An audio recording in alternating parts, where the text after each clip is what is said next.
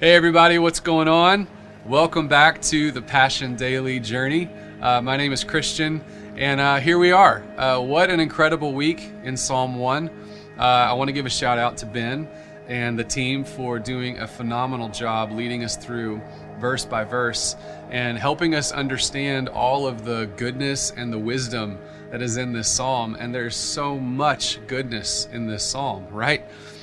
This has always been one of my favorite psalms, and I've come back to it several times in life. I've always loved how clearly this psalm illustrates these two paths that are available for us to walk in life.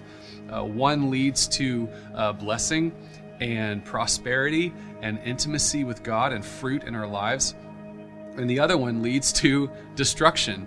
And I remember being early on in my walk with Jesus and my relationship with God and reading this psalm and thinking, I would like the blessing. I would like the prosperity. I would like the intimacy with God.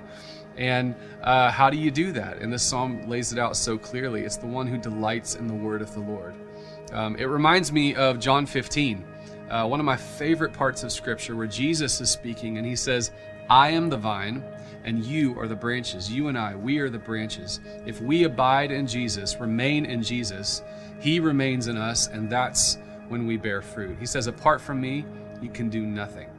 And so both in Psalm 1 and in John 15, you see this parallel between being close to Jesus and the growth and the intimacy with God.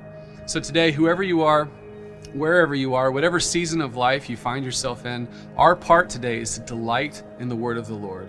Remain in Jesus. His part is the blessing and the fruit and the intimacy. And here's the awesome part. He is faithful to do that.